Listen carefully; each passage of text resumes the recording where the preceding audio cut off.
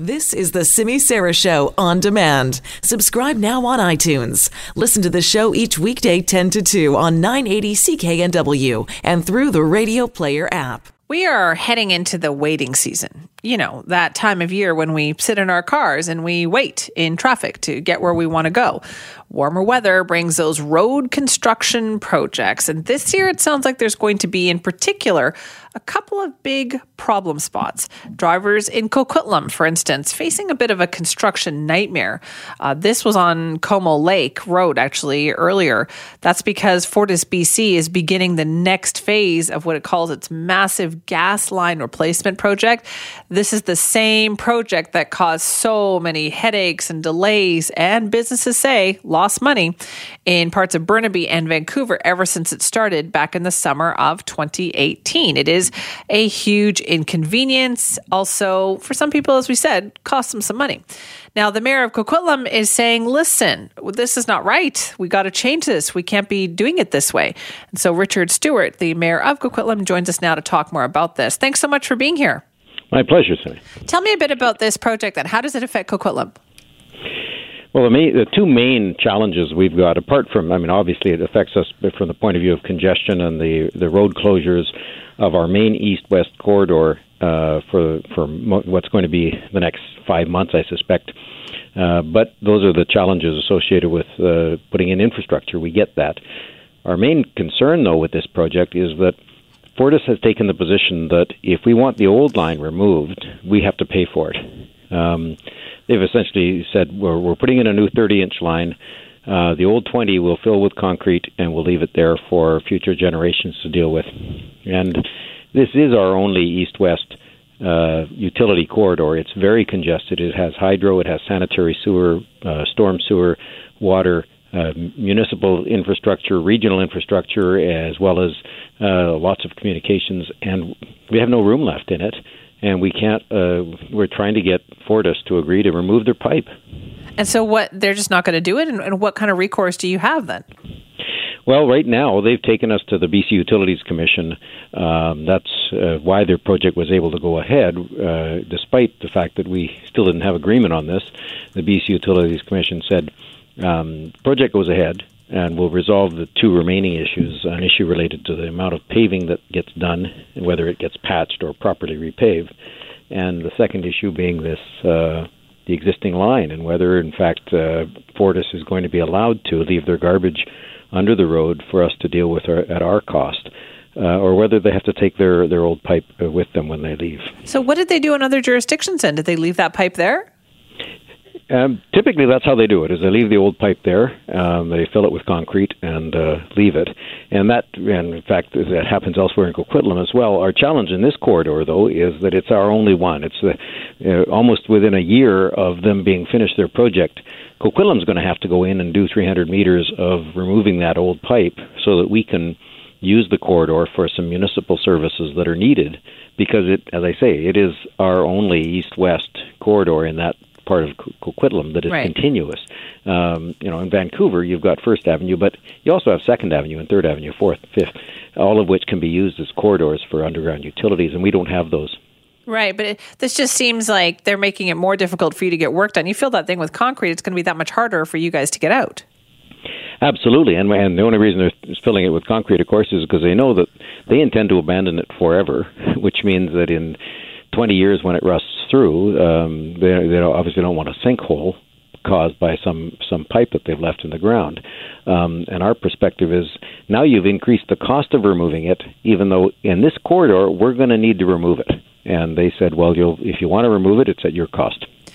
Even though it's their pipe, it's on our property, and they're going to charge us essentially for the cost of removing it. This particular project, though, has caused a lot of problems and headaches, right? Whether it was in Vancouver, Burnaby, and now in Coquitlam. What kind of recourse do communities have when it comes to this kind of stuff? Well, we don't actually, and that's one of the issues we raised with Minister Eby when we met with him last fall.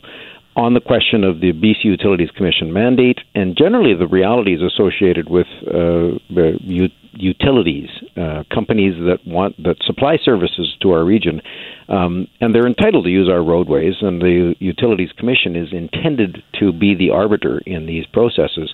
But its mandate says that its job is to reduce the cost to the company, not reduce the cost to the community, and not even consider societal costs, but rather only consider the costs to the company's shareholders and the company's ratepayers.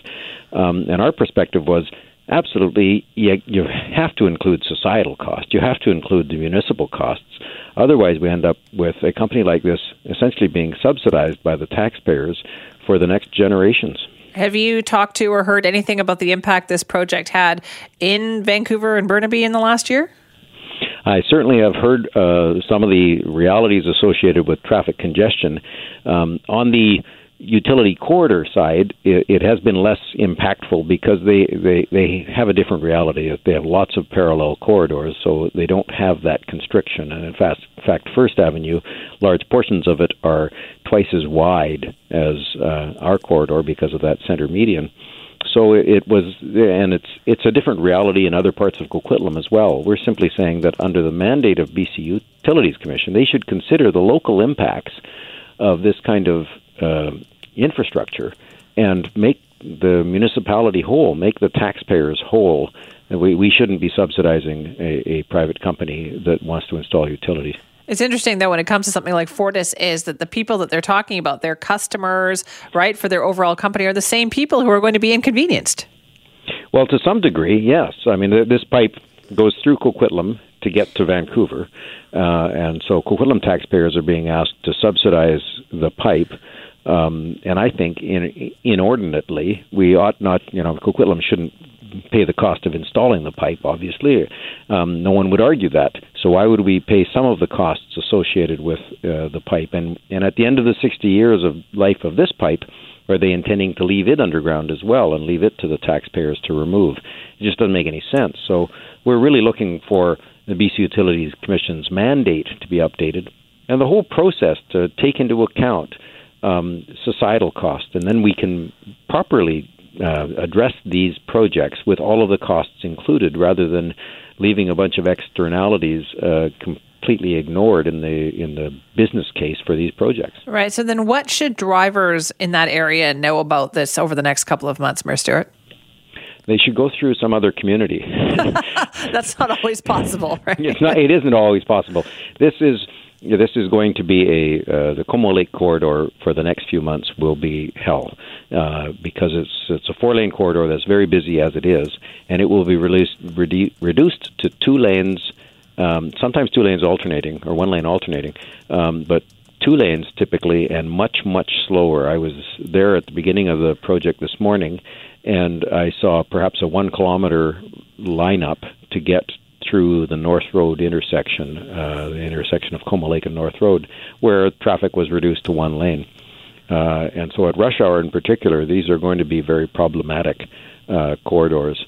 And so we urge people to use the Lougheed Highway or to figure out another route, at least during this construction process, because it's going to be messy. And there's parts of Lougheed Highway right now that are undergoing a big project as well, is there not? Yes, actually, the same challenges are being faced in Burnaby related to the Lougheed Highway corridor, because that's the next phase of that's another part of the same project of installing this 30-inch line effectively from Surrey all the way through Coquitlam and Burnaby to Vancouver. It sounds like it's going to be a nightmare going through that area. Yes, it's going to be a nightmare. We've been working with Fortis for months, for more than a year actually, on trying to mitigate the challenges associated with congestion and traffic and rat running and the risks to the school zone when people decide to go off the main road and head down a side street and they're trying to make up time and suddenly they don't realize they're in a school zone.